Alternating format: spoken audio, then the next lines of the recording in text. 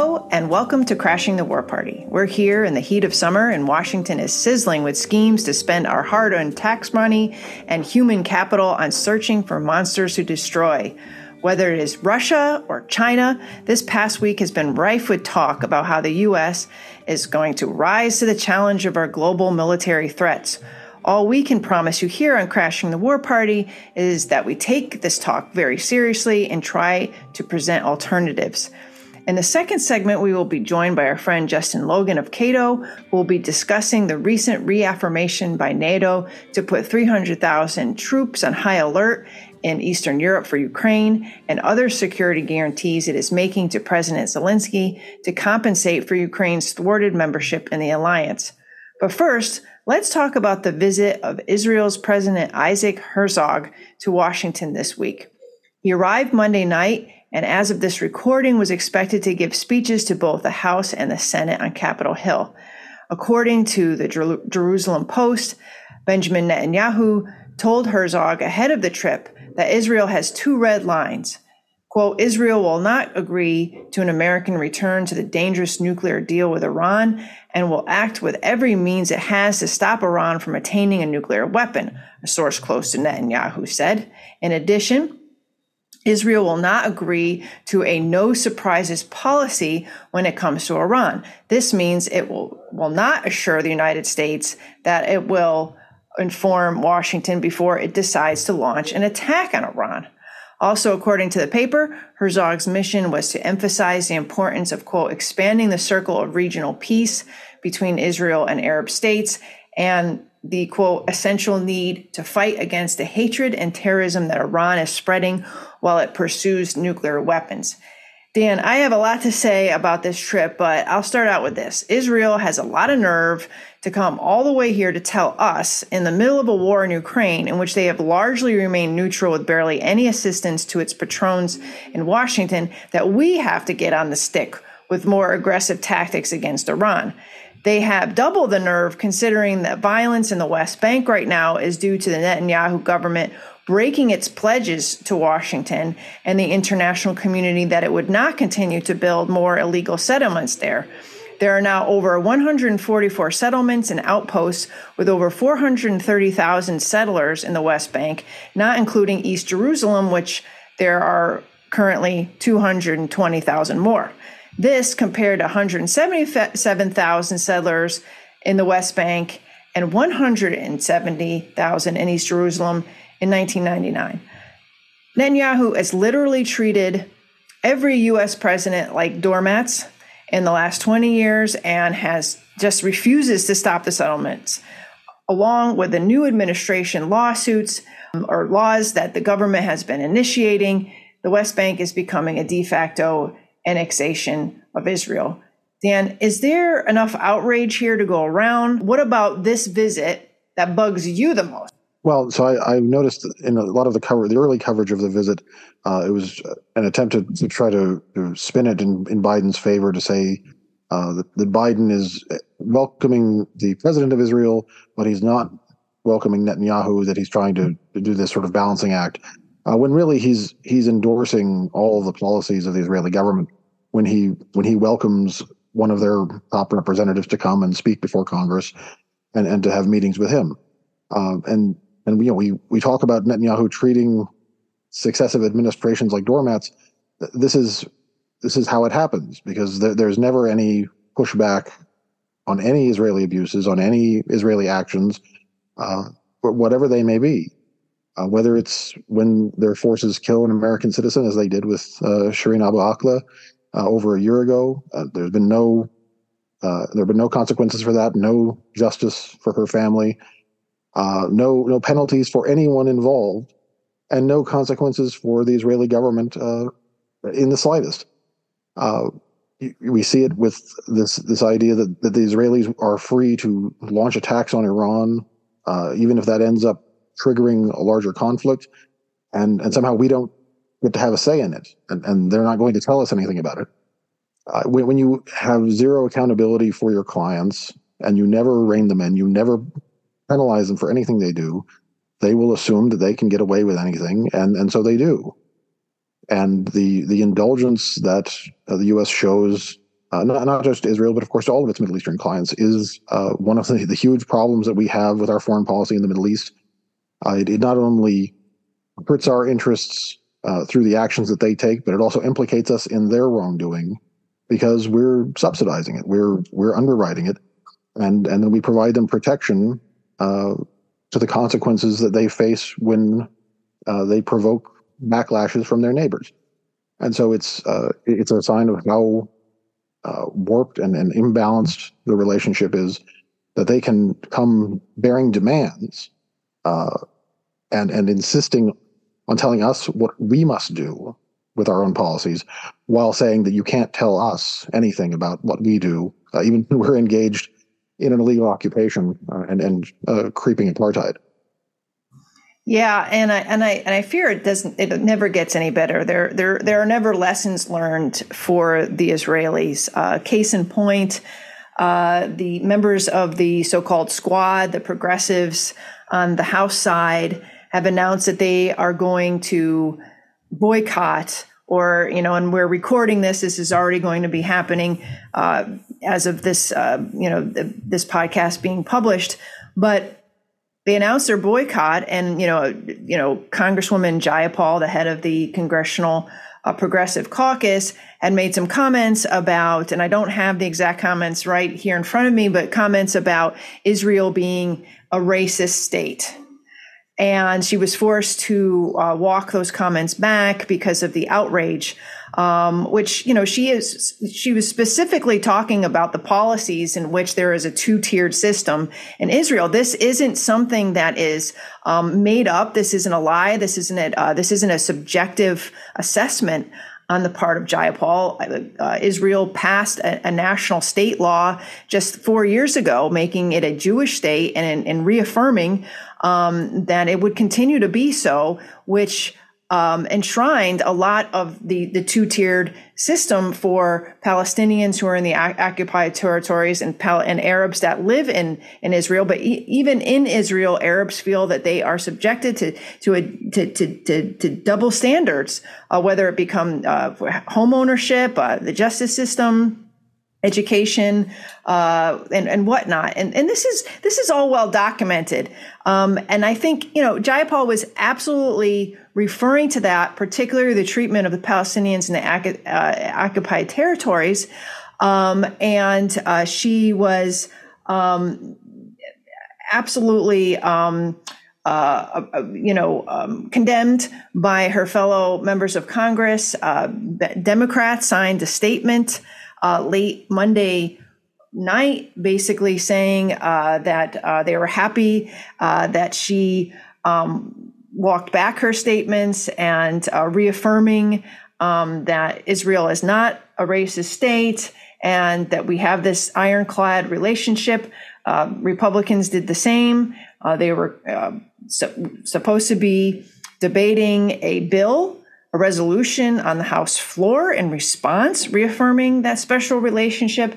And so Israel is watching all of this. And I mean, they're not stupid. They realize how much leverage they have to do the things they do, including continuing the settlement building, because Washington crumbles like a cookie with any suggestion that they should be should push Israel any harder than it already is. And they all whip into shape. And, it's too bad, because I feel like with this amount of leverage, and I mean, I'm talking about $3 billion or more dollars a year that goes to Israel for military aid, not economic, military aid, that we would have more leverage to say, listen, we would like, if you are going to take this amount of money from us a year, we would like your government to reflect our values, which we profess to be liberal, democratic values that support equality for all people. Can you please reflect that if you're going to take our $3 billion a year? And we never do. And it just highlights the hypocrisy that we've often talked about on this program. Right. Well, and the U.S. has typically refused to condition its aid to its clients, because if it actually enforced those conditions, the aid would be shut off, because presumably these states they may decide that the aid isn't worth making changes to their policies. But nobody, perversely, nobody in Washington wants to cut them off, even when they violate these conditions. They make excuses for them. They come up with reasons why. Oh well, we don't want to drive them into somebody else's camp. We don't want to lose them to China or whatever. And so there are always these excuses for whatever bad behavior it is we're talking about, and so it ends up becoming a blank check that these states can then count on to always receive, regardless of what they do. And then the U.S. is on the hook, being held responsible for enabling all of this. It's very frustrating, because you would think in a relationship like this between what's supposed to be the most powerful country in the world and its security dependents, that the patron would be able to call the tune at least, and we don't even try. We don't make that effort. We're happy to let them set the agenda for us in their region, and then we end up finding ourselves in real difficulties down the road. I mean, to turn to Iran for a second. The Israeli government under Netanyahu and also under other leaders, but specifically under Netanyahu, has been instrumental in driving U.S. policy towards Iran in the wrong direction. He agitated for the Trump administration to get out of the nuclear deal. He has been pursuing these sabotage attacks inside Iran that have prompted the Iranians to build up their nuclear program even more than ever before. And so the security situation in the region is much worse because of the actions and policies supported by this government, and there's zero consequences for that client when it does these things that are obviously inimical to U.S. interests, to regional security, and international stability. And until someone finally puts their foot down and insists that the Israeli government shape up and not engage in these destabilizing activities, where we're going to get more and more of it. And the U.S. will then be in an even worse spot, possibly with a regional war with Iran, possibly with other conflicts that we haven't even thought of yet.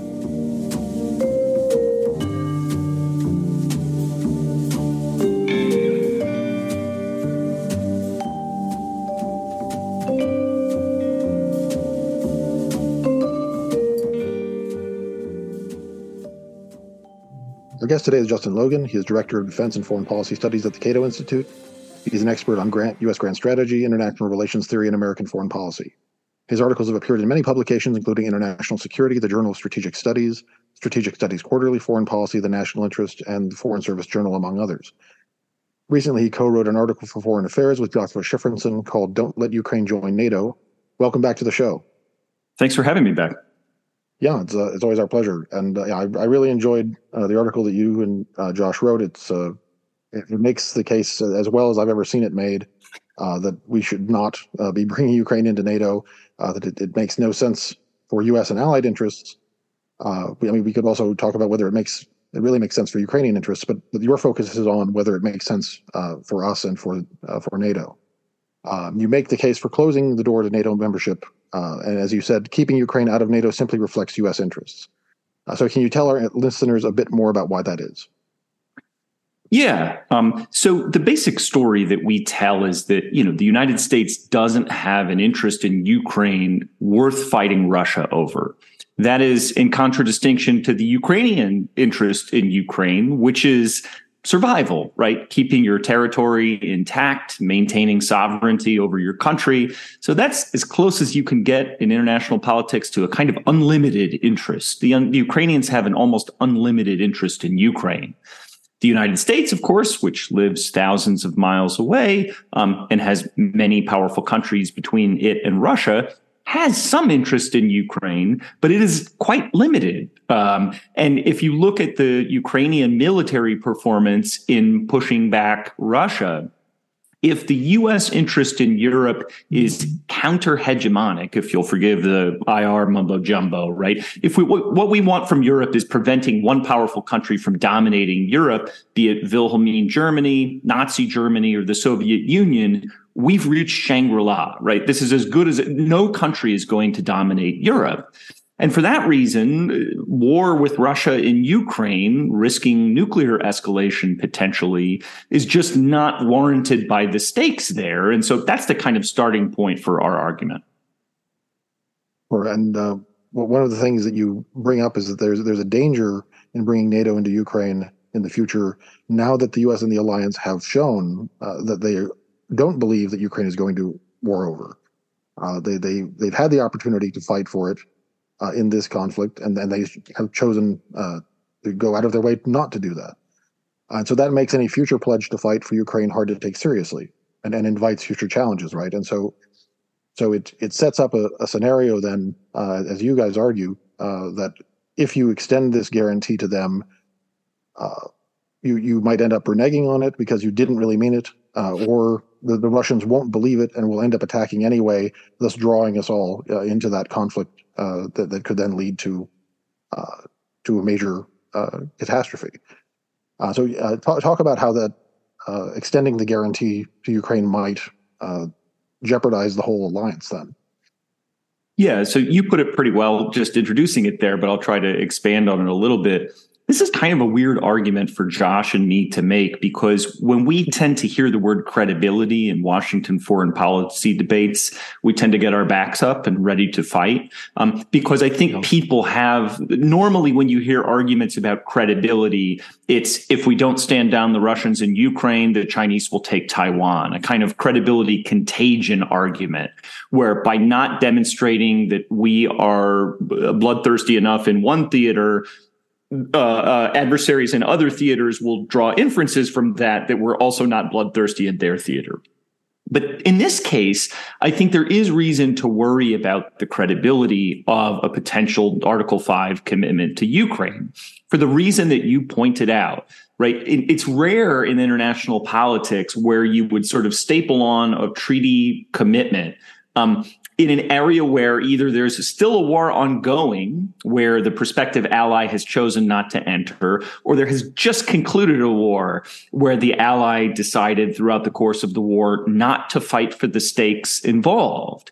And so that's why we kind of worry in this case, why would Putin or any prospective Russian leader credit a U.S. commitment to fight for Ukraine when, on the one hand, President Biden has said, we're absolutely not doing that because it would be World War III if we did.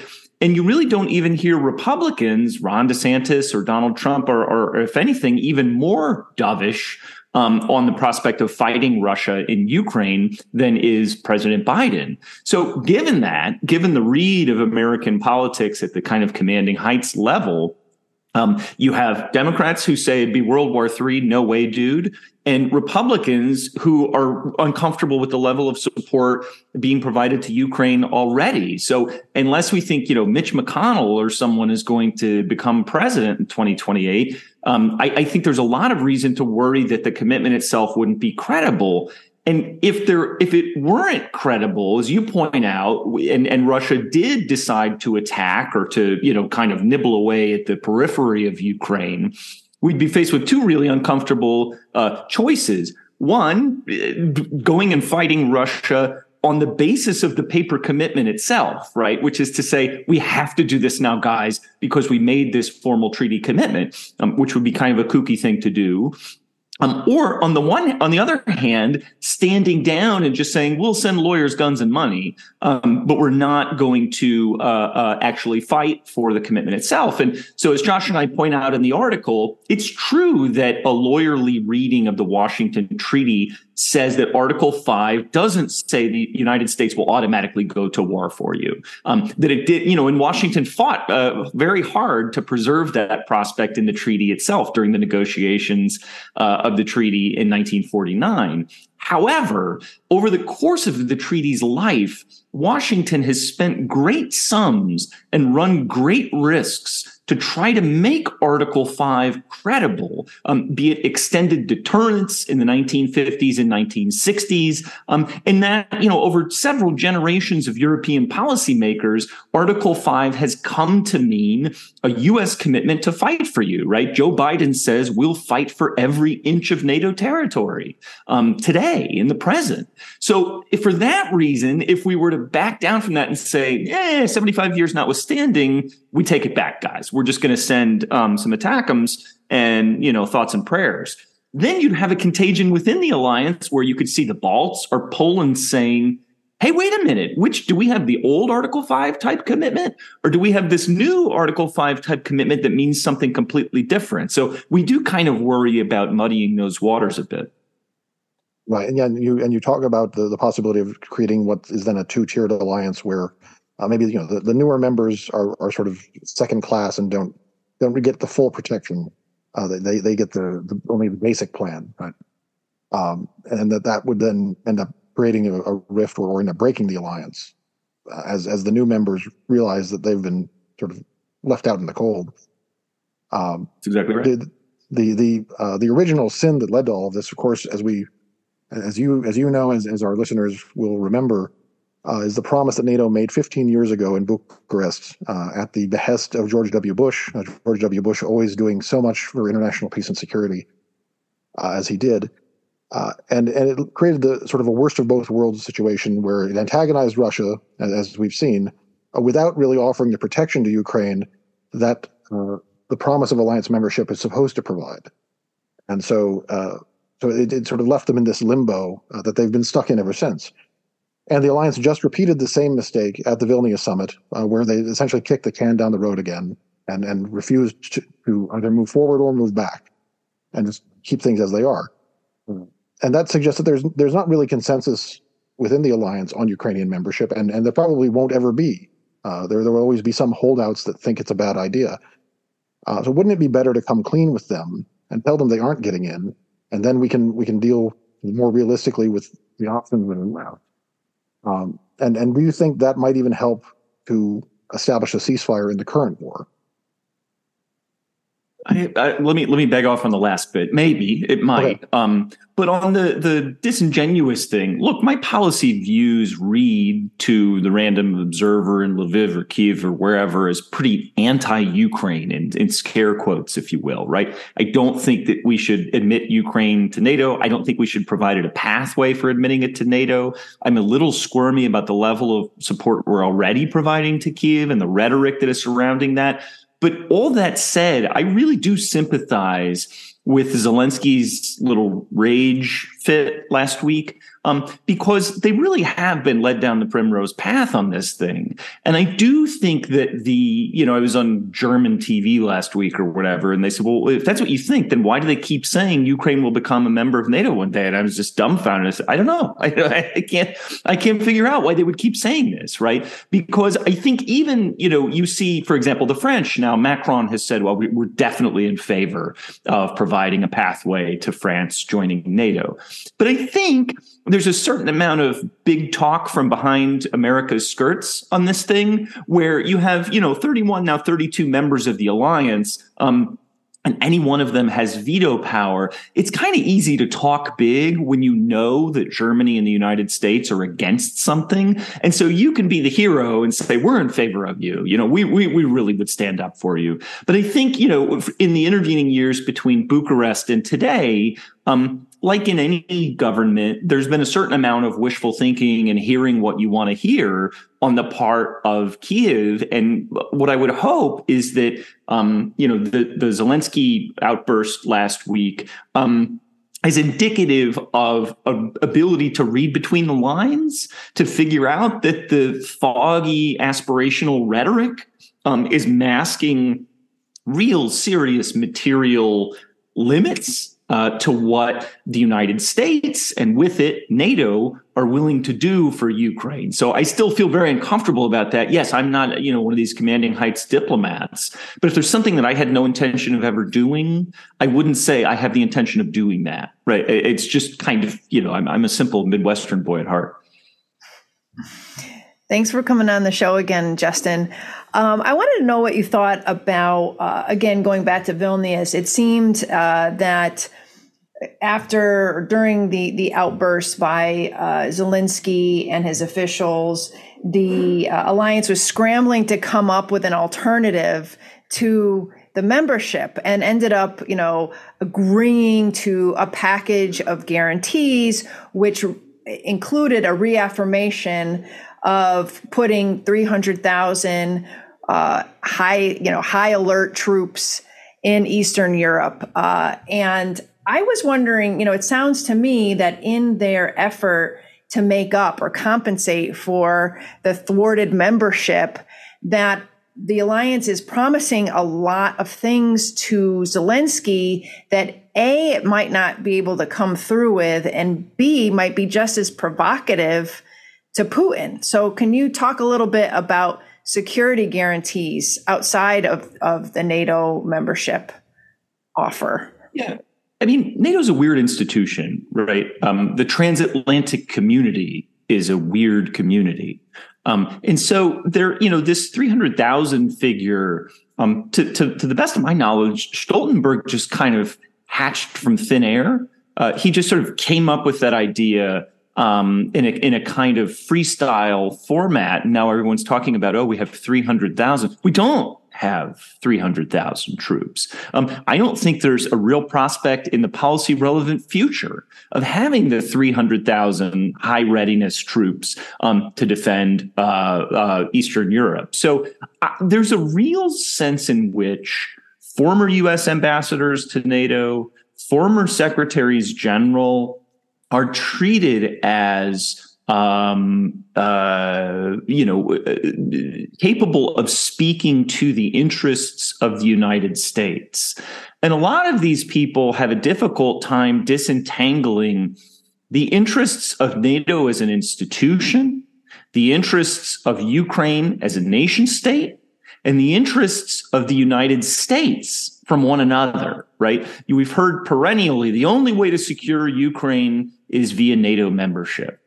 Well, that may be true or it may be false, but it's not a case that red-blooded Americans should favor admitting Ukraine to NATO. It's a case that red-blooded Ukrainians should favor Ukrainian accession to NATO. But there's a real sort of overdone cosmopolitanism in the transatlantic community. And I'm not trying to be a, MAGA hat wearing Trumpist Neanderthal on this stuff, but you really do want to make a case to Americans that this is in the American national interest. And there have been all kinds of hokey political science Laffer curve level analysis where Putin, if not stopped in Ukraine, will next go into a NATO country, or, the Chinese are going to draw inferences about being able to take Taiwan.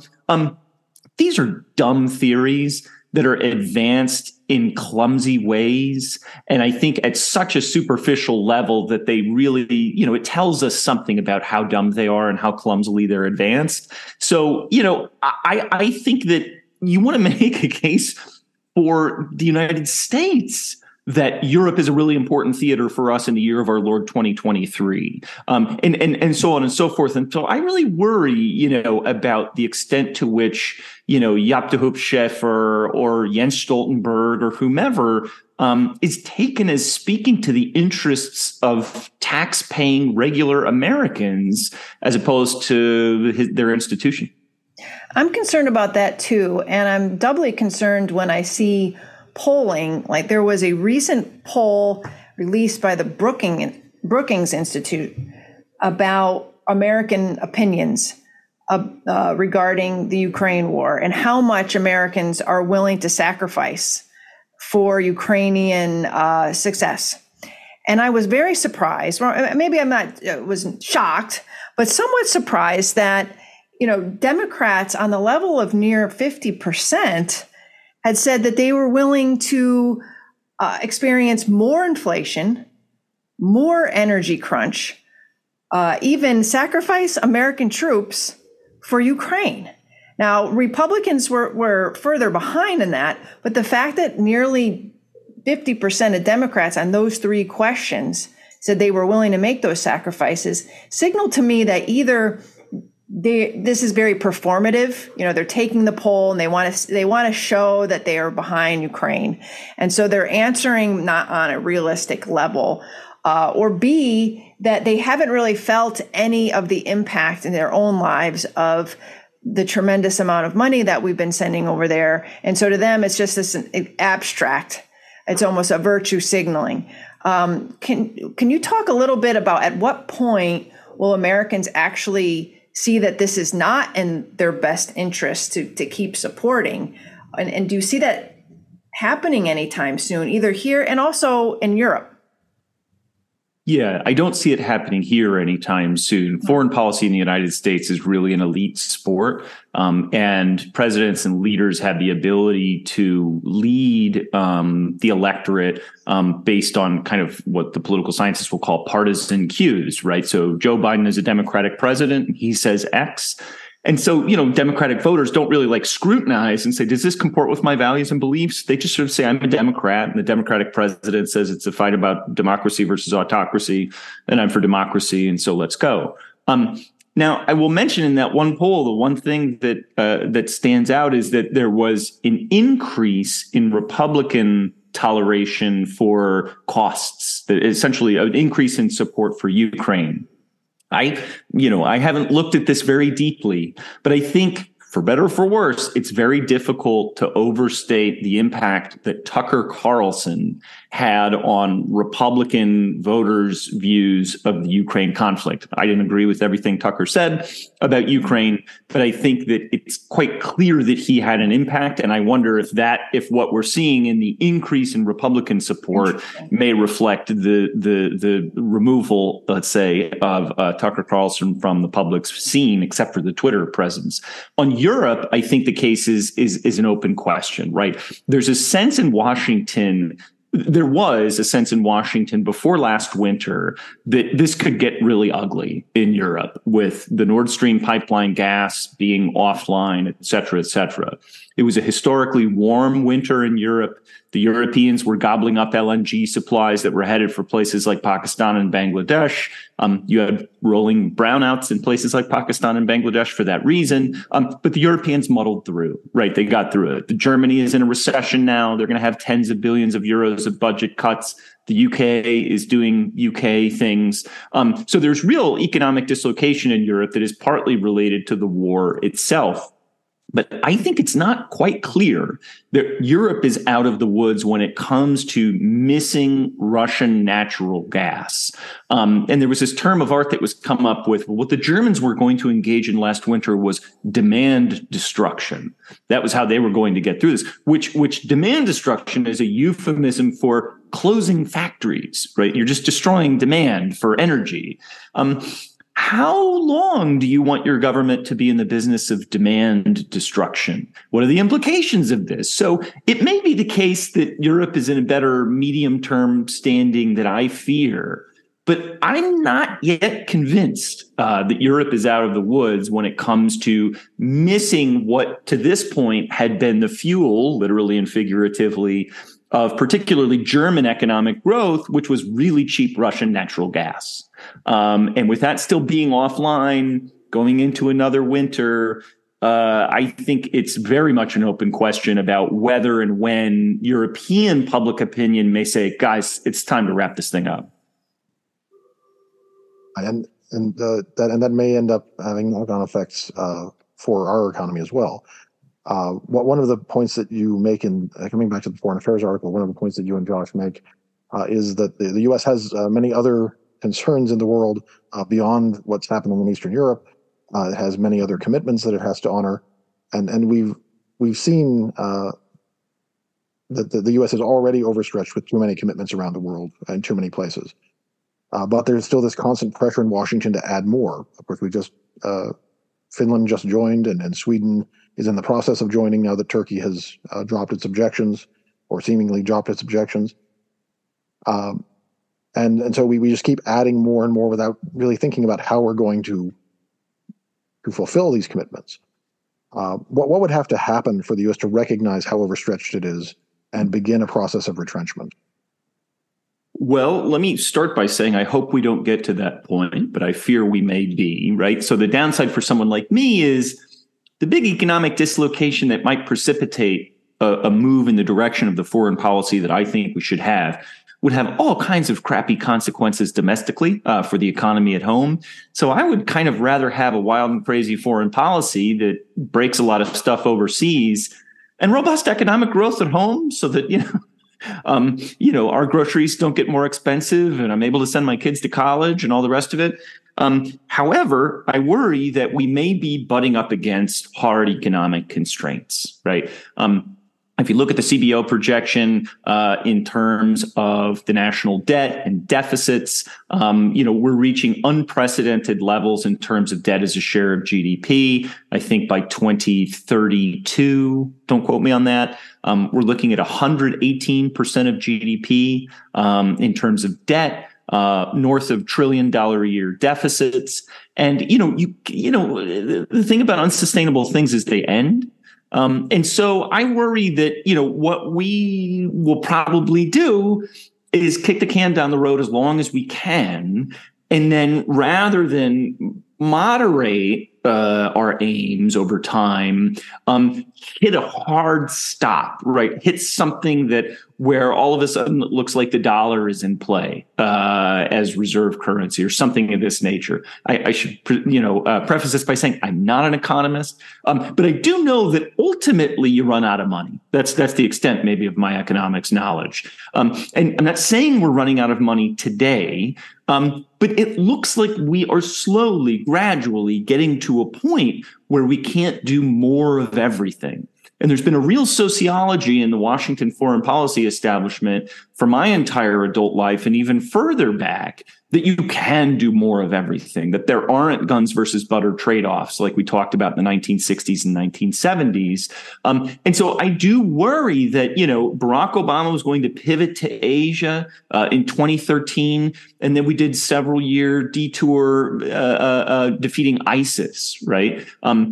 And you talk to people in the National Security Council, the overwhelming majority of meetings at the National Security Council during the Obama administration were about the Middle East. The overwhelming number of staffers at the National Security Council in the Obama administration were working on the Middle East. And so if we pivot to Europe now, and we're going to give, the transatlantic community the keys for several years, the politics of Asia, to say nothing of the domestic economic choices that we need to make at home, are not going to wait for us to fritter away another decade or two in Europe. So I do have this kind of looming fear back there that something ugly may be around the corner. Well, on that cheery note, I'm afraid we're going to have to stop.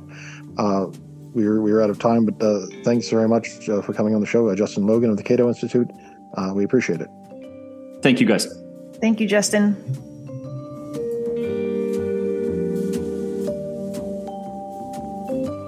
Thank you again for tuning into today's episode. If you enjoy and value real conversations such as these, please leave us a 5-star rating on your favorite podcaster of choice. Right now, Crashing the War Party can be found on Stitcher, TuneIn, and at Substack at crashingthewarparty.substack.com, where you can also sign up for our newsletter. Special thanks to our editor, Remzo W. Martinez, the Crashing the War Party team, and to you, our listeners. Let's create a more peaceful world, one episode at a time.